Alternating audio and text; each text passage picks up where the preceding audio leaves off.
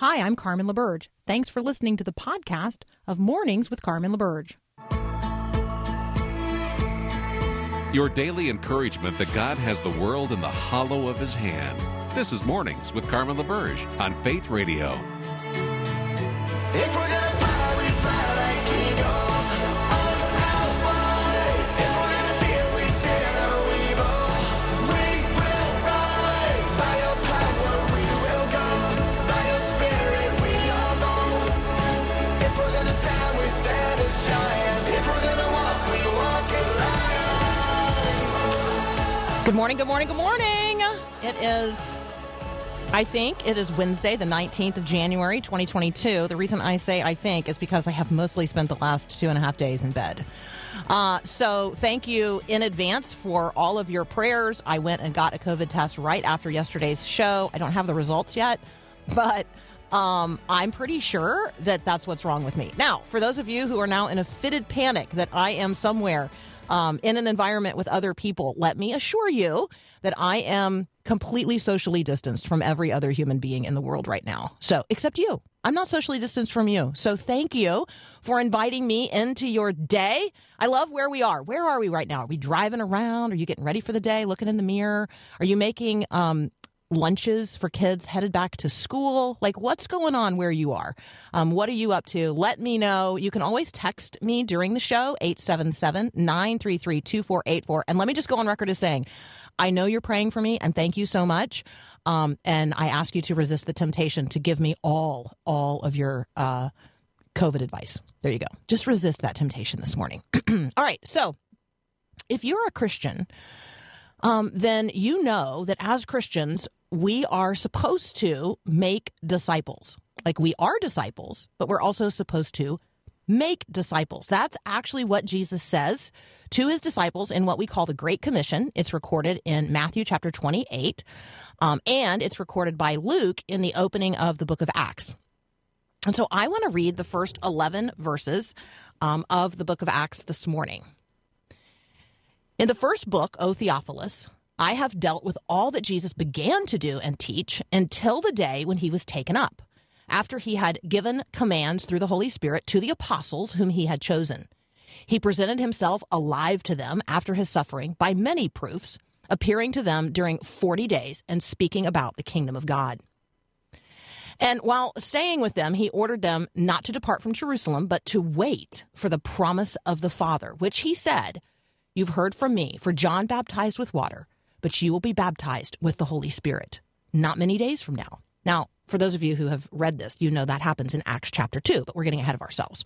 So picking up at verse 6 in Acts chapter 1.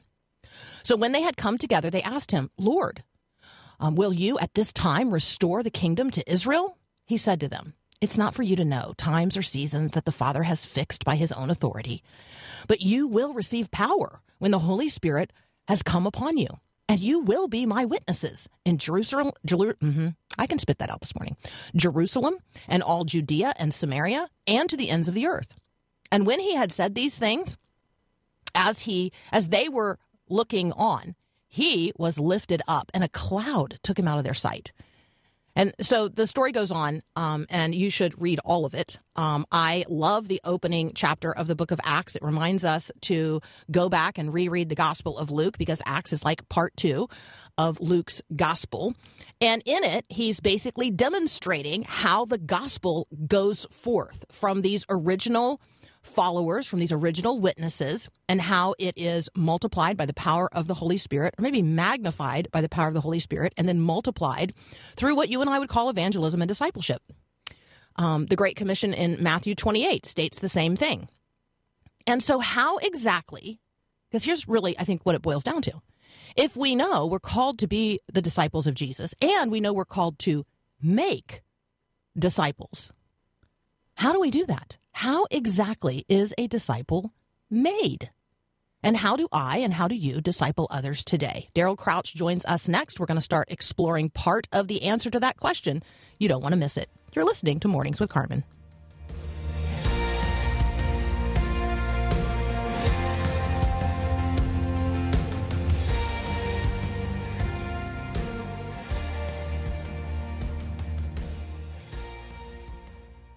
Whoa.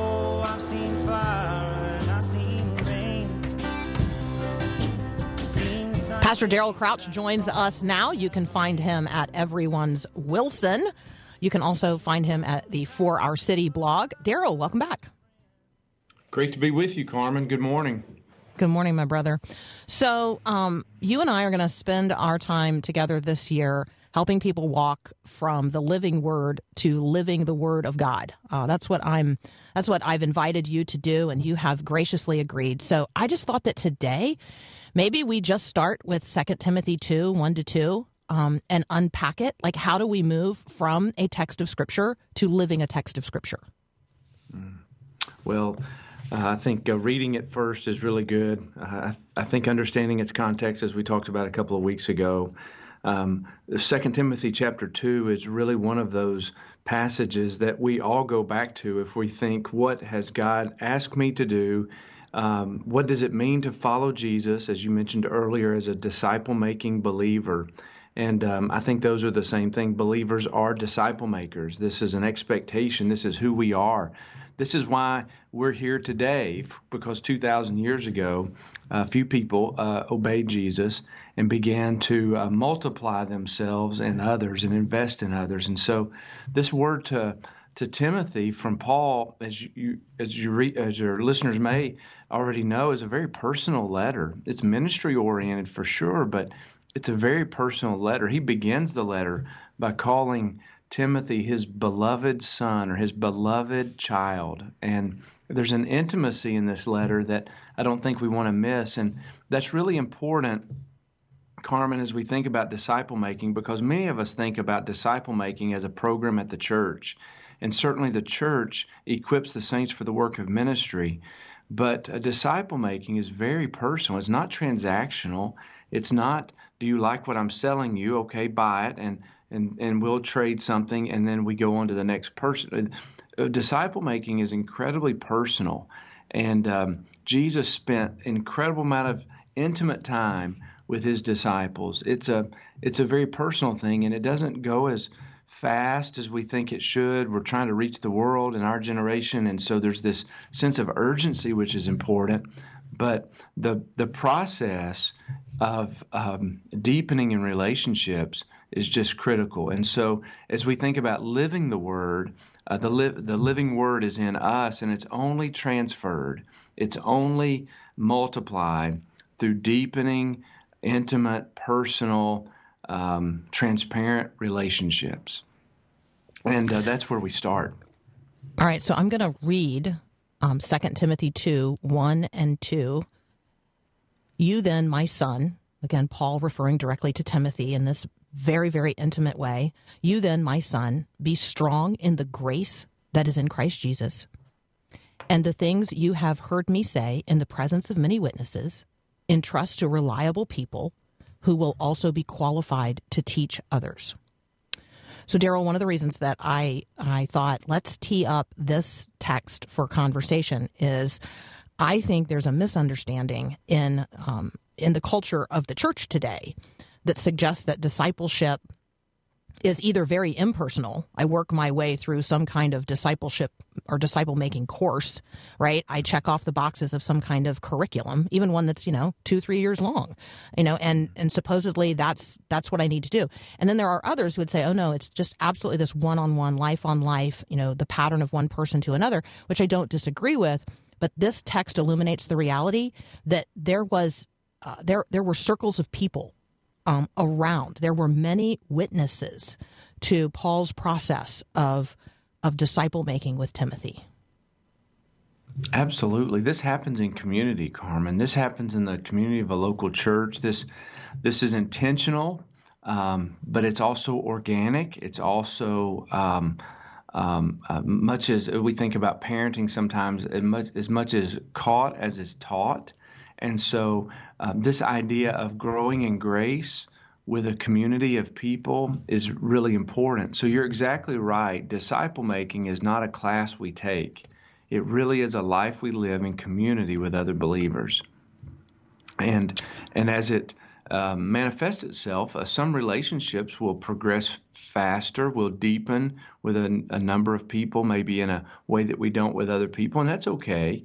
That's really good. That's natural because they're going to deepen with other folks and not you, and that's good. But we see ourselves as investing in one another in a way that is intentional, but is out of an overflow of who we are in Christ. It is Jesus being pressed out through us. And we do need programs sometimes or classes sometimes to help train us and to teach us. There is content. The Bible is really important. Learning to study it, know it, and pass it on is really important. Doctrine's really important. The Christ life is really important to understand. So those things that we do to equip one another are super important. But disciple making, to your point, happens in community, happens as we are doing life. I know that's kind of overused now, but as people are watching us love our wives, love our kids, love one another, love our neighbors, and they join us. I love and it's a simple thing, but I love to say, will you follow Jesus with me?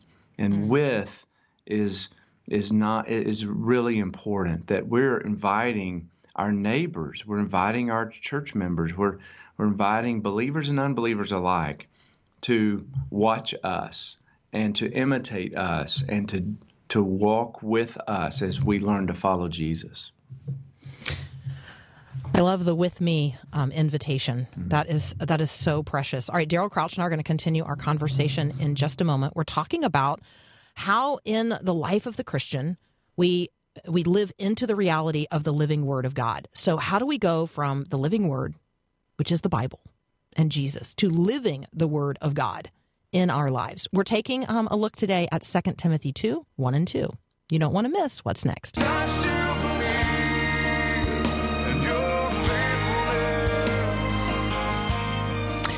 Daryl Crouch serves with an organization called Everyone's Wilson. He also blogs on Substack. If you go to darylcrouch.substack.com, you can find his blog there, the For Our City blog. One of the things that you talk about there, Daryl, is the reality of interdependence and how interdependence works. And I know that you're doing that in the context of Christians serving together in the community. But I thought that as a reflection on 2 Timothy 2, 1 and 2, there's a conversation to be had here about the way this happens together and the way it happens generationally. I mean, I can't miss that Paul is saying to his son, so there's one generation, these things you've heard in the presence of many witnesses, entrust them to reliable people. So there's generation 3.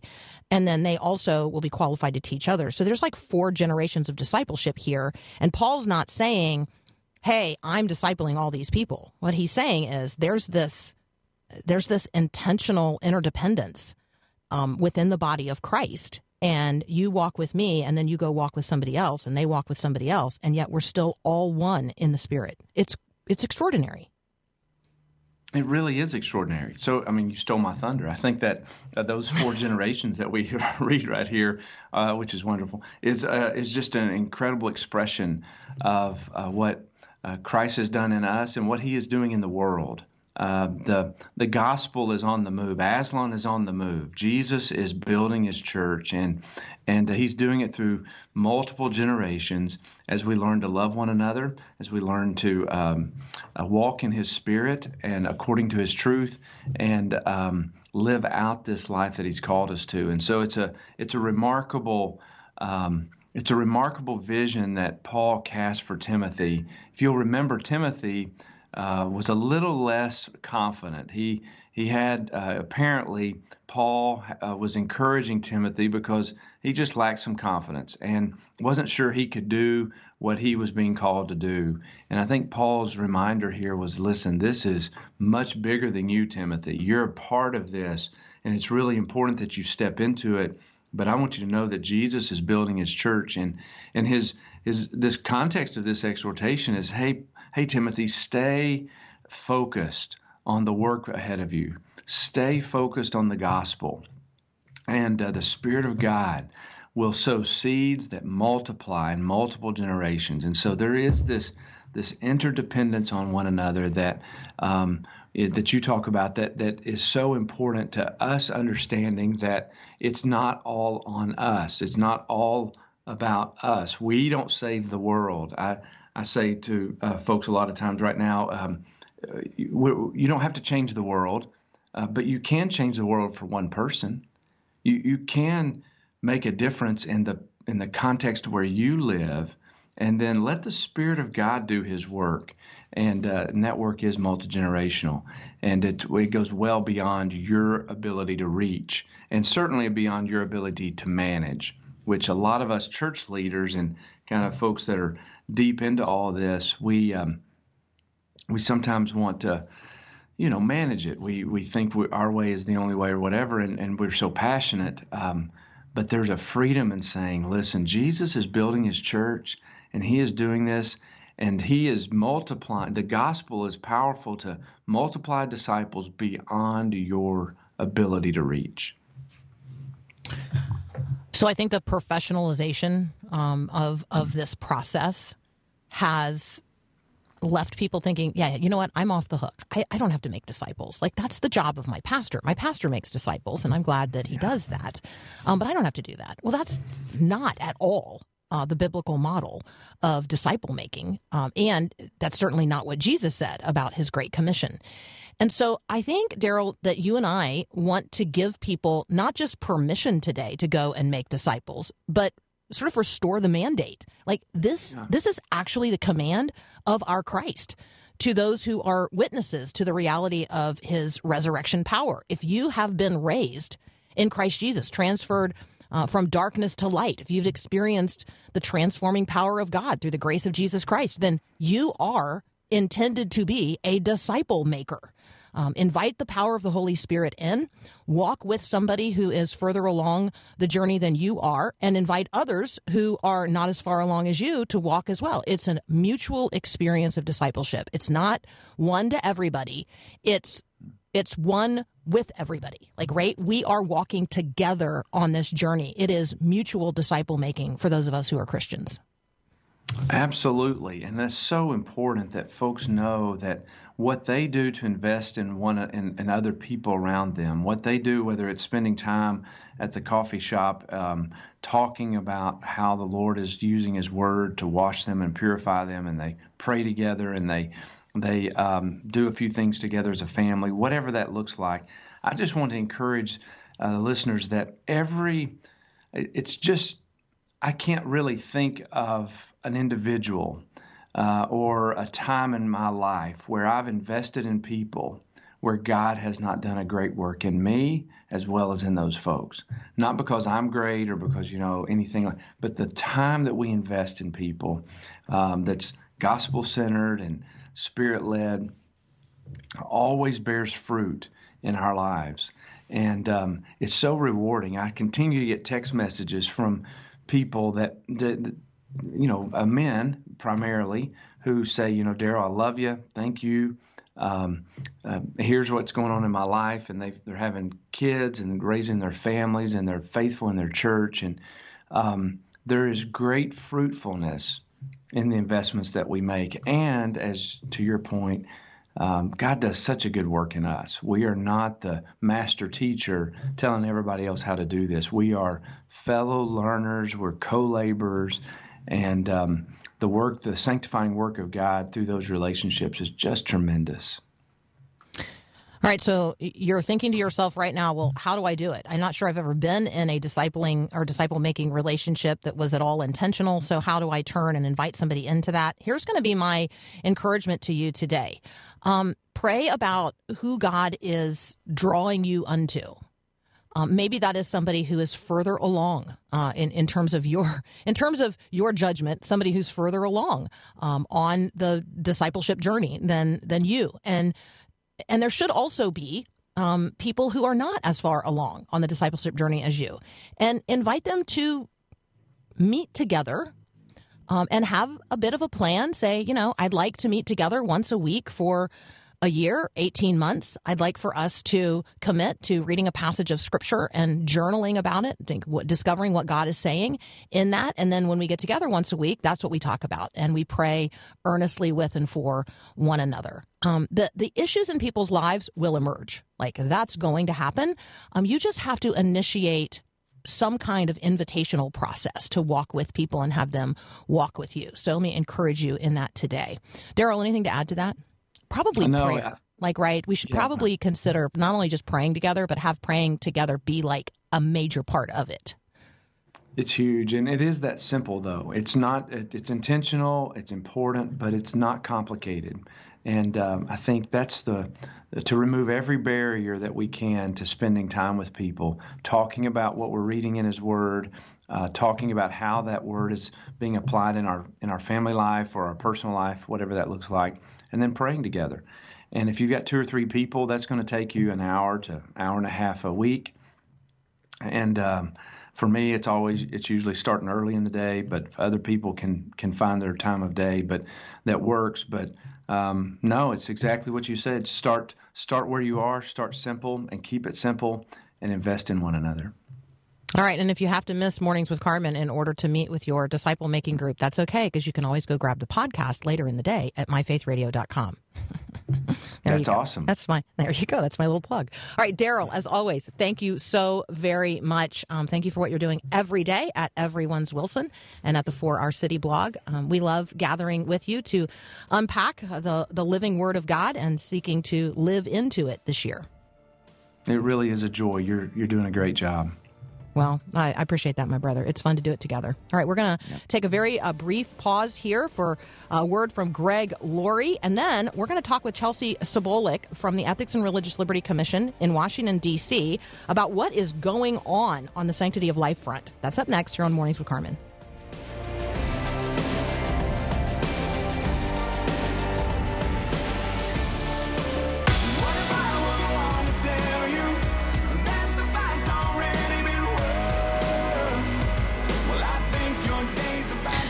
Are there times that you consider, like, pro-life advocates or people who are lobbying on Capitol Hill on particular issues, and specifically here I'm going to talk about the pro-life issue. Do you think to yourself, wow, that person is really smart. I appreciate that they know what they're doing and they're really seeking to push the needle on this. Have you ever thought about the story behind why they're doing it, who they are, the personal motivators, how God has particularly and peculiarly called them into a particular ministry? Chelsea Sobolik is the director of policy for the Ethics and Religious Liberty Commission of the Southern Baptist Church. She works in Washington, D.C. She's worked on Capitol Hill on pro-life policies, domestic international religious freedom, adoption, foster care. But if you really want to know her story, then you have to read Longing for Motherhood, Holding On to Hope in the Midst of Childlessness. And that's not what Chelsea's coming to talk with us about today. But if you don't know that about her, you might wonder, why is this woman so passionate, so committed, so activated? Why is she seeking to mobilize the rest of us on the concerns related to all things pro-life, which is a wide spectrum of policies and actions? And so she's going to join us to talk about the state of the pro-life movement this year in 2022. And she's also going to talk with us about, the larger public policy agenda of Christians in D.C. So next up, Chelsea Sobolik.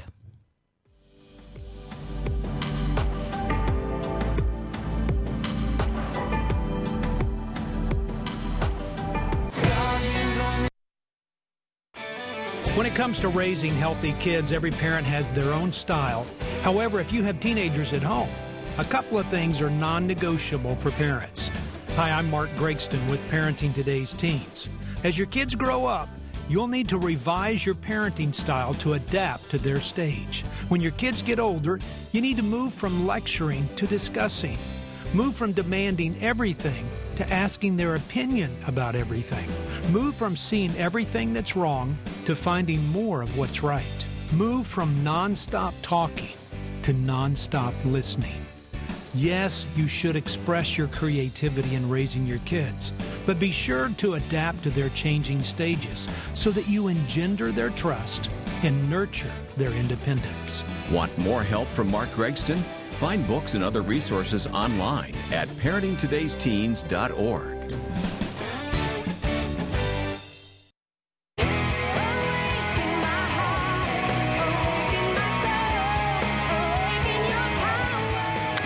My friend Chelsea Patterson Sobolik is joining us now. She serves as the Director of Public Policy with the Ethics and Religious Liberty Commission in Washington, D.C. She has worked on Capitol Hill for a number of years on pro-life policies, domestic and international religious freedom concerns, adoption, issues related to foster care.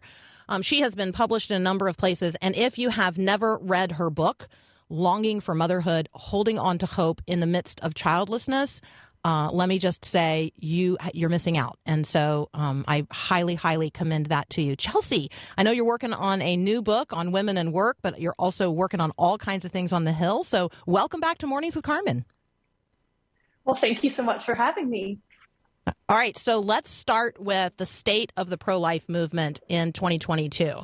I think that you can help us understand how administration to administration, right? So we made this massive transition from one administration to another just a year ago. And for you, at a policy level, that has some significant impacts as well. I don't think people often think about that. And so can you just walk us around in the state of the pro-life movement at this point in time? Absolutely. And you're exactly right. Things can look different from administration to administration, Congress to Congress. Things change all the time. So in the first week of President Biden's administration, he rescinded what's known as the Mexico City policy, which prevents our foreign aid from funding abortions abroad. So he did some actions like that. And the budget that passed the House this year did not include the longstanding Hyde Amendment, which protects taxpayer dollars from funding abortions domestically. The budget hasn't passed. We've continued to do CRs. Thankfully, everyone's favorite senator from West Virginia, Joe Manchin, has stood firm on protecting the Hyde Amendment. So in the administration and in Congress, things are very fluid, but in the courts, this is where things are extremely positive. There was a case that we heard oral arguments in December entitled Dobbs versus Jackson Women's Health Organization. And this case is the most important case in a generation for the pro-life movement. And we can get into some of the details if you'd like, but this is an extremely important case. And, this is kind of what everyone's looking to in 2022 for the pro-life movement and how to calibrate after that decision. Okay, so let's pause right there and tell everybody you can find resources related to what Chelsea and I are talking about right now at erlc.com. There's a whole resource library there of articles related to the state of the pro-life movement and pretty much everything that we're talking about today. So take us into this particular case because it really has people on all sides and a range of positions related to what you and I would consider, the sanctity of life of the preborn, but on the other side, the right of women to have autonomy over their own bodies and healthcare decisions and those kinds of things. So talk with us about the case that is before the Supreme Court. Absolutely. So the Dobbs case, as most people have referred to it, this case is reviewing a Mississippi law entitled the Gestational Age Act. And I'll get into why that title is important in a minute. But this law in Mississippi prohibits abortions after 15 weeks, and except in a few cases. So what this law does and why this law and this case is so important is this law replaces the viability standard that was created in Roe and Casey. And instead, it replaces it with that limit on abortion after 15 weeks. So the issue that the court was looking at is whether pre-viability prohibitions on abortions were unconstitutional. So why that viability line is so important. So the court created this viability standard basically out of thin air, and it's continued to change. It's entirely arbitrary. When it was initially created in 1973, viability was around 28 weeks, and now viability is 21 weeks, which is quite significant. So this line, this arbitrary line, continues to change as our science changes. And it will continue to go back further and further and further as our science, medicine, and technology improves. And it's important to note that neither Roe or Casey or any decision by the court ever provided a principled justification for viability. It really is this arbitrary line. So this case really hits to the core of Roe and Casey. And we submitted a brief in this case asking the court to overturn those disastrous precedents that were set in Roe and Casey. All right, so this is only one of the challenges that you are confronting on Capitol Hill in terms of national policies related to life. And so when we come back, will you kind of walk us through the public policy agenda for Christians in 2022? You guys have a whole resource library on it. So I thought that maybe introducing people to the full scope of what you're working on would be helpful, because maybe this isn't like their point of passion in terms of an issue that God has pierced their heart on. But my guess is there's something on your list that is. So could we do that together? All right, so more with Chelsea Sobolik in just a minute. We're going to look at the Ethics and Religious Liberty Commission's public policy agenda for 2022. You're listening to Mornings with Carmen. We'll be right back.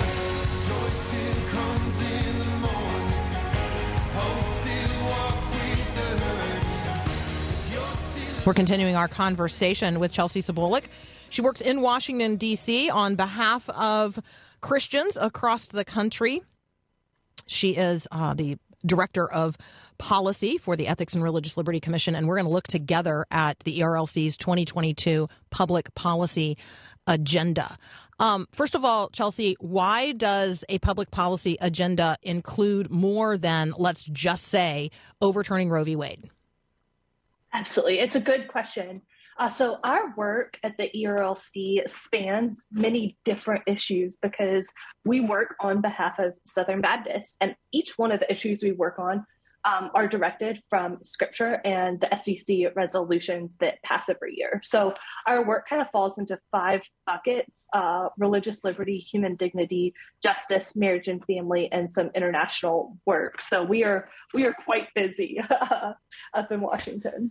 When we talk about international concerns, if you're listening right now and you remember the conversation we just had yesterday about the NBA, just coming out and saying nobody cares about the Uyghurs, I can tell you the ERLC and Christians writ large in America care about the Uyghurs. We care about the ongoing genocide of the Uyghur people.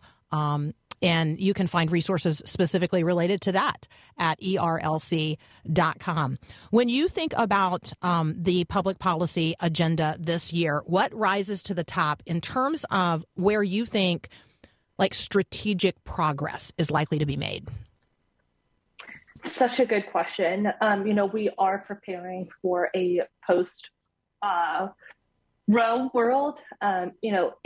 If Dobbs is decided favorably, abortion will not end overnight. It will be sent back to the states. So we're making sure that we are prepared for that, and that our states and churches are prepared for that. Another thing that we are going to continue to see pop up is religious freedom concerns during the COVID pandemic. We are still in the middle of a global pandemic, and there's been numerous religious liberty concerns. Most recently was the Supreme Court overturning the OSHA mandate, and we were very grateful. We believe that was administrative overreach on their part. So, there will continue to be issues pop up during the pandemic. I think another, to answer your question, another strategic way that we can get involved is, continuing to make sure that our refugee resettlement program is robust. Last year we saw thousands of Afghans fleeing for their lives, and making sure that we can welcome those people, making sure that Uyghurs that are able to flee China are able to be welcomed into our country, and making sure that we have all of the procedures and things set up in place for that. And then our international work will continue. We are just a few weeks away from the Olympics. And while we saw a lot of progress in Congress last year on behalf of the Uyghurs, there's still much work to be done. And Beijing is hosting the Olympics. So there's a lot around that we can talk about with human rights and religious freedom as well. If you guys go to erlc.com, you can actually download the entire public policy agenda for 2022. One of the great things that you do, Chelsea, is you actually just come right out and identify the things that I should be supporting and the things that I should be opposing if I'm operating out of a Christian worldview that is informed by, the biblical morality of the Bible. All right. So when it comes to, let's say, the Equality Act, you come right out and you tell me I should oppose that, right? I mean, as a Christian, I should oppose that. And then you go on to just give me one paragraph, right? And that's so helpful. The things that, as a Christian, I want to support and the things that I want to oppose. How do I do that? When you say respond to, support, protect, oppose, how does a person do those things? That's an excellent question. So one of the greatest ways would be to develop relationships with your local congressman and your senators. You can, schedule a meeting with them. It'll probably be virtual right now because of the pandemic, but schedule a meeting with them and develop, a relationship with them and bring up issues that you're grateful that member works on, and then bring up, issues that from our Christian faith, we believe harms our neighbors, does not love our neighbors. So you can, schedule a meeting, write a letter. It's such a great way. And you don't have to come to Washington to do that. You can, senators and your local congressmen have local district offices. So that's an excellent way to number one, build a relationship, and number two, get involved and say, this is why we think this is harmful or why we think this is helpful.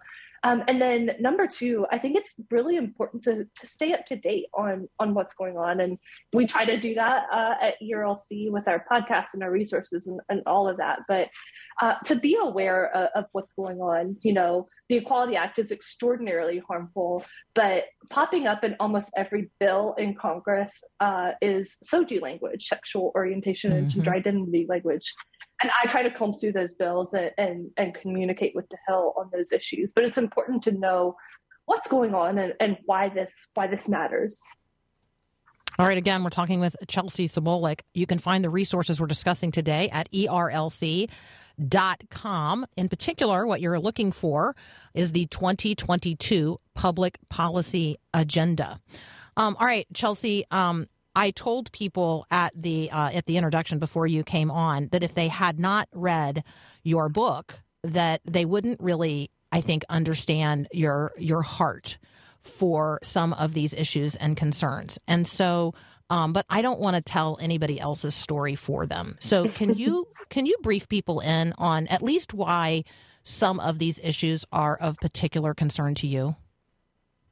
Absolutely. So my first book, Longing for Motherhood, I tell my very personal story of my adoption story, and then my experience with childlessness and how the Lord has worked in that. And I wrote the book I wish I'd had when I was 18 and found out I was diagnosed with a somewhat rare medical condition that would prevent me from having children. But my husband and I are in the adoption process ourselves. I mentioned I'm adopted from overseas. So child welfare in particular is incredibly close to my heart. But honestly, working on behalf of people that don't have voices is very near and dear to my heart. Because, if my birth mom had made a different decision, I might not be here. She made such a courageous decision for my life and what that would look like, and such a loving decision. But I'm very deeply motivated to help be a voice and shine a light on behalf of vulnerable people. Can we pray for you before you head back to your work? Absolutely. Today? Thank you. Father, thank you for our sister Chelsea. Thank you for those along whom she labors in Washington, D.C. on behalf of people who don't have a voice. Every image bearer that you have so graciously knit together in mothers' wombs around the world. We thank you that Chelsea specifically is fearfully and wonderfully made.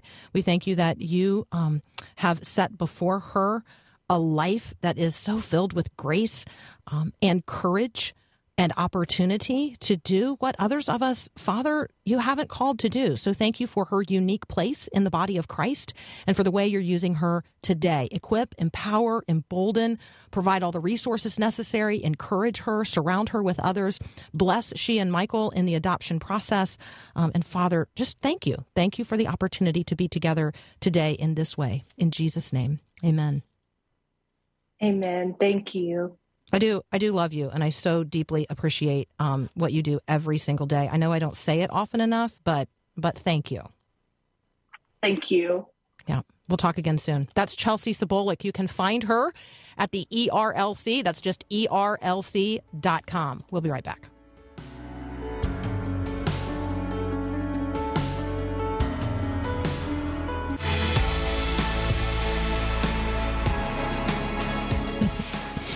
Hey, thank you for your ongoing prayers. Appreciate being with you this morning. I want us to be praying today for people who are disconnected and hurting. People who, they don't know how they're going to stay warm today. They don't know where they're going to sleep tonight. They literally don't know where their next meal is coming from. How can we, as Christians, demonstrate compassion and grace? Like, how is it today that we are walking out our faith among the least of these, our brothers and sisters? Maybe there is a food pantry, and, you know, when COVID started, you helped keep it stocked, but you've kind of been distracted from that. As inflation continues to rise, families are just overwhelmed. So maybe your pantry is overstocked, and you could take a box today of the overflow to your local food pantry, or distribute it via the counselor at your local school. Lots of ways that we can support one another in what's going on today. And let's pray about it. Like, right? Let's pray about where God is leading us. Let's be on the lookout for people around us, on our street, in our neighborhood, in line at the grocery store. Let's be aware. And then let's just be bold in saying, hey, are you okay? Is there a way I can help you? You might be really surprised at the response. Become a missionary in your own neighborhood. Become a missionary in your own context, in your own place of work. We are called to be the very ambassadors of the King and the kingdom. And if we don't tell people, they won't know. We got another hour of Mornings with Carmen. Thanks for listening to this podcast of Mornings with Carmen LaBerge from Faith Radio. If you haven't, you can subscribe to automatically receive the podcast through iTunes or the Google Play Music app. That way, you never miss an episode. It's also available anytime at myfaithradio.com.